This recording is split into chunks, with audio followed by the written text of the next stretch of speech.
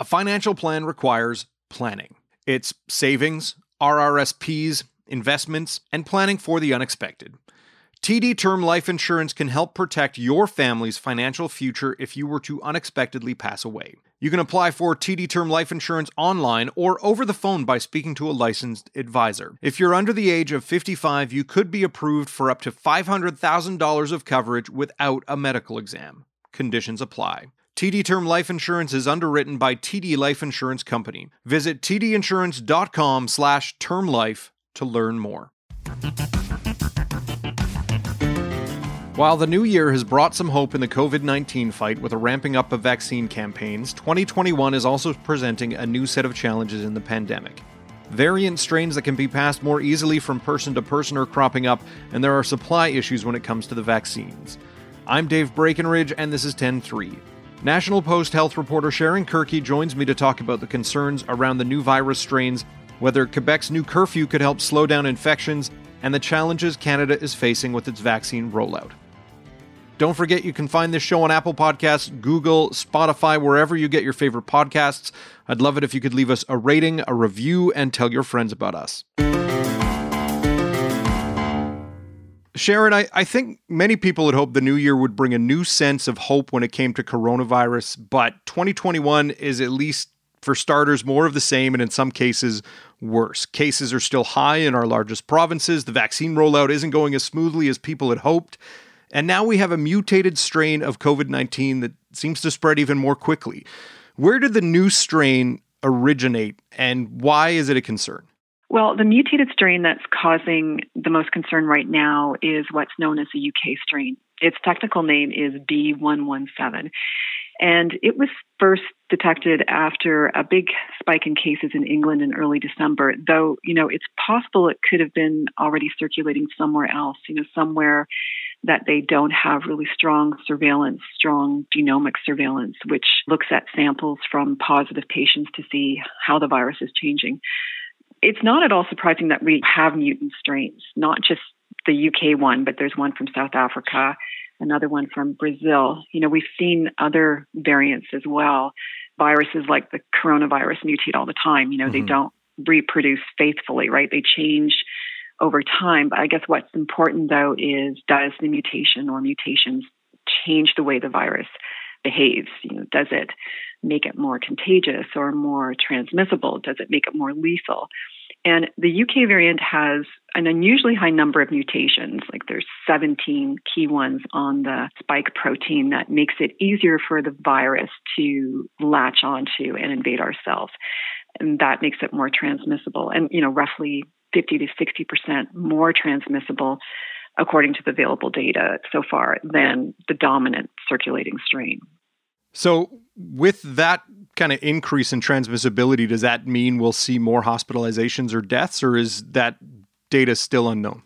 Well, so far, no. There's no sign that it's increasing the rates of hospitalizations or deaths. But, there is some data that suggests people have higher viral loads when they get infected with this mutated strain, which, might explain why it seems to spread faster and easier than the current dominant strains. The data is still not all in, but so far it doesn't seem to be more dangerous, just more transmissible, which in fact in itself is not a good thing because it just means that there are going to be more people getting infected. And the more people who get infected, the more people will get sick, and ultimately the more people will die. The Canadian government had tried to enact travel bans to stop further spread of the variant in Canada, but now that we have cases here, is it conceivable that the strain will get a foothold in the country? Well, absolutely. As of yesterday, there were 14 confirmed cases of this variant in Canada. We've had cases in BC, in Alberta, Ontario, Quebec, and it's highly likely we have more because we're only doing those genomic analyses on 5% of positive samples. Now, that's much higher than the U.S., which last time I heard was sequencing fewer than 1% of their samples. But there's no question it's here. And the question is, how rapidly is it spreading? In the UK, it took just 3 months for this variant to overtake the dominant strain. And several people I've spoken with say, it's highly likely it's going to displace the strains circulating here because those strains are less efficient at transmitting. It's just how viral ecology and viral evolution works. We have this network called the Canadian COVID Genomics Network, and it's this network of laboratories that are doing the genetic sequencing of the SARS-CoV-2 virus that causes COVID. And they're increasing testing in sort of hot spots, areas where they're seeing dramatic increases in cases. They're also looking at international travelers. They're trying to find a way to flag samples that might be suspicious, that might be at higher risk for having the UK variant, so that if it starts to spread, if it starts to accelerate, that we might be on top of it faster. And that might mean, though, more public health measures will be needed to slow it down, to buy time until we can ramp up vaccinations. The UK has actually extended strict lockdown measures to help beat back a spike in cases linked to this variant. And in Canada, cases have generally been on the rise since the fall, and that's forced provincial governments to enact tougher measures on businesses and gatherings. And in the case of Quebec and possibly even Ontario, I guess we'll see what they do, a curfew. Now, is there evidence something like a curfew will work, or is it seen more as a punitive measure, especially in the wake of news that numerous public officials in the country traveled to other sunny locales over the holidays? There is evidence curfews can work. Curfews are really extreme measures, right? They're normally reserved for martial law situations. But there was a paper in the journal Nature recently that looked at dozens of possible restrictions and interventions, banning small and mass gatherings, closing schools, border restrictions, national lockdowns.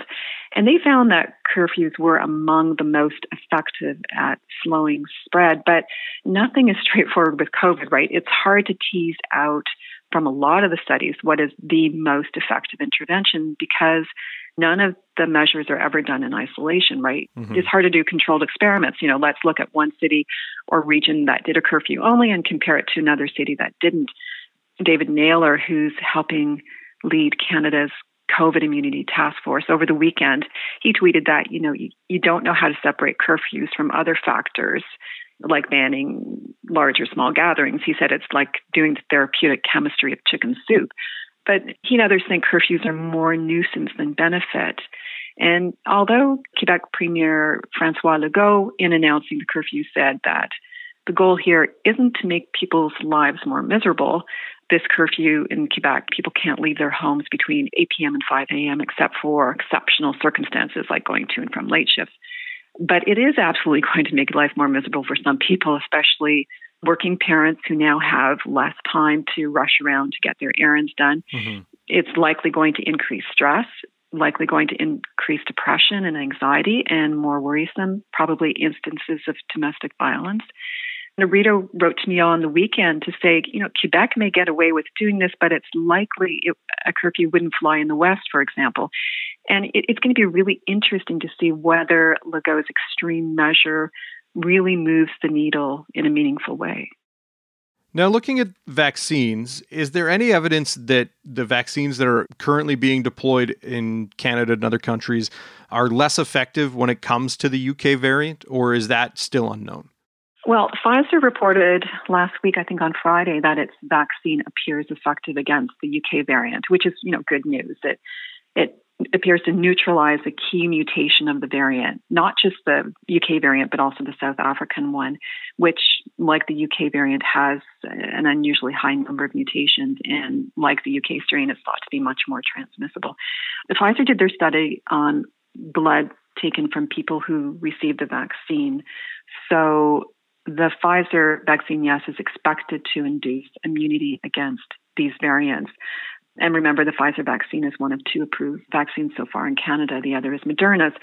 But we have to be careful because the Pfizer findings are limited. They didn't look at the full set of mutations found on either of the new variants, just a key mutation. Mm-hmm. And with Canada's vaccine program, we saw it roll out slowly over the holidays. And I know some provincial governments have been criticized for the pace at which they were rolling out the vaccinations, but they've started to pick up speed once the calendar turned over.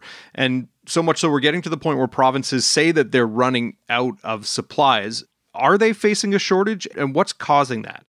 Canada definitely had a slow start. We're behind countries like Israel and the UK. We've secured the highest number of doses per capita than any country. Federal officials keep telling us that. We had these pre-approval contracts to get more than 200 million vaccines for 38 million people, because those contracts were premised on the thinking that not all of the vaccines under development would pan out. But so far, we've vaccinated less than, the last Bloomberg tracker story was 0.7% of the population. Doug Ford, Ontario's premier, has said Ontario will run out of doses this week if more doesn't arrive soon.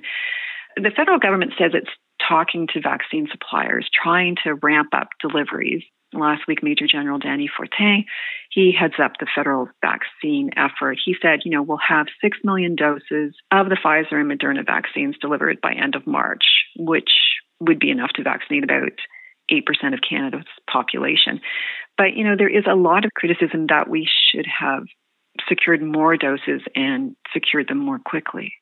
If we don't get new stocks of the vaccine and people can't get their second shots in a timely manner, what does that mean in terms of protection from the virus? That's a concern for sure. Many provinces have stopped holding back the second doses. So both Pfizer and Moderna are 2-dose vaccines, right? You give one shot and then wait 21 or 28 days to give the second shot. But rather than hold back that second dose with each delivery or shipment, they're giving more people the first dose. They're using it all, hoping that the supply chain will produce the second dose in time. The thinking is we have that second dose sitting around in freezers when we have case numbers rising so rapidly. Let's get it into people's arms, right? It's better to have more people get some protection than none at all. And last week, the World Health Organization, their vaccine advisory committee said, okay, in exceptional circumstances, meaning severe shortages, yes, it's okay to space out the interval between shots to 42 days, so an extra 3 weeks or so. The problem with that is that the safety and efficacy of these vaccines were based on a particular schedule and a particular dose. And the vast majority of volunteers in those trials got that second dose within the window that was set out in the study design. So the shots were proven to be 90 to 95% effective. But it's that second shot that really provides this really dramatic boost to the immune system. It's where you really see evidence of T-cell immunity, which gives you really longer lasting immunity. So it's not clear how long that first dose would be effective.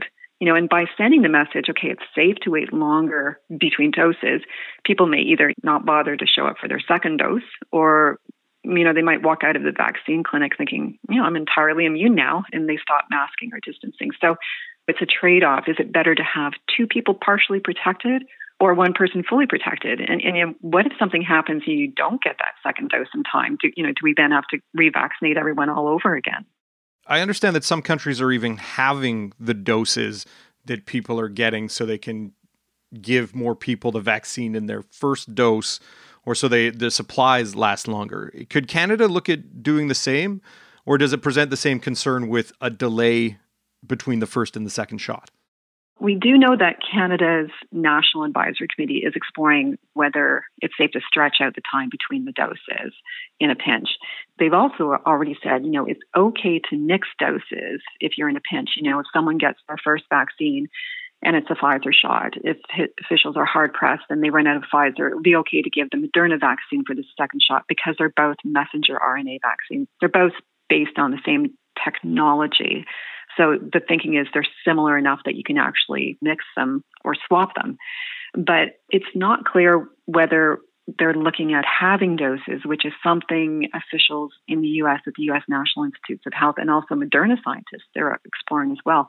But again, it's sort of that same concern, right? It's that it goes away from the science because neither the Pfizer nor Moderna studies used half doses given twice or even a single dose. And the concern is that giving people less vaccine would make more people sick. So instead of talking about how do we stretch out doses, how do we eke out supplies, we should be really focusing instead on ramping up vaccine production. That's what Dr. Paul Offit told me. He's a vaccine expert who co-developed a rotavirus vaccine, and he's a member of the FDA advisory committee that's evaluating and looking at which vaccine should be approved. He said, it's astonishing that within 1 year of identifying and sequencing the virus that causes COVID-19, that we even have vaccines that are so effective, up to 95% effective against COVID. So The job is mass produce them, figure out a way to distribute them and get them into people's arms fast. That should be the discussion. Mm-hmm. Some countries will have vaccinated their populations ahead of Canada. When could we realistically expect the bulk of Canadians, or the amount that we'd need for herd immunity, to get vaccinated? By fall, by the end of the year, into 2022? What's the timeline that we're looking at right now? We've heard from the federal government that by September, every Canadian who wants a vaccine will get one. Dominic LeBlanc, the federal intergovernmental affairs minister, said over the weekend that he's confident that over the coming weeks, we're really going to see a considerable scale up across Canada. He's hoping Pfizer and Moderna will deliver doses sooner than expected, which was the case in December. The shots came a little earlier than the provinces were told to expect them. And so LeBlanc has said he's hopeful we'll see more doses that were scheduled for March to start arriving in February, and shots that were scheduled to come in February arriving this month. Again, the UK has plans to vaccinate tens of millions of people by the spring. Right now, we're only doing residents and staff of long-term care. We're doing frontline health workers, adults and First Nations, Métis and Inuit populations, really key populations. It's going to be some time before you and I and other people who are part of these high-risk populations will get a chance to get vaccinated. Well, I guess we'll see how things go over the coming months. Sharon, thanks for your time. My pleasure, Dave. 10-3 is a production of Post Media. Theme music by Bryce Hall. Thanks to my guest Sharon Kirky. More from her at nationalpost.com. I'm Dave Breckenridge. Thanks for listening.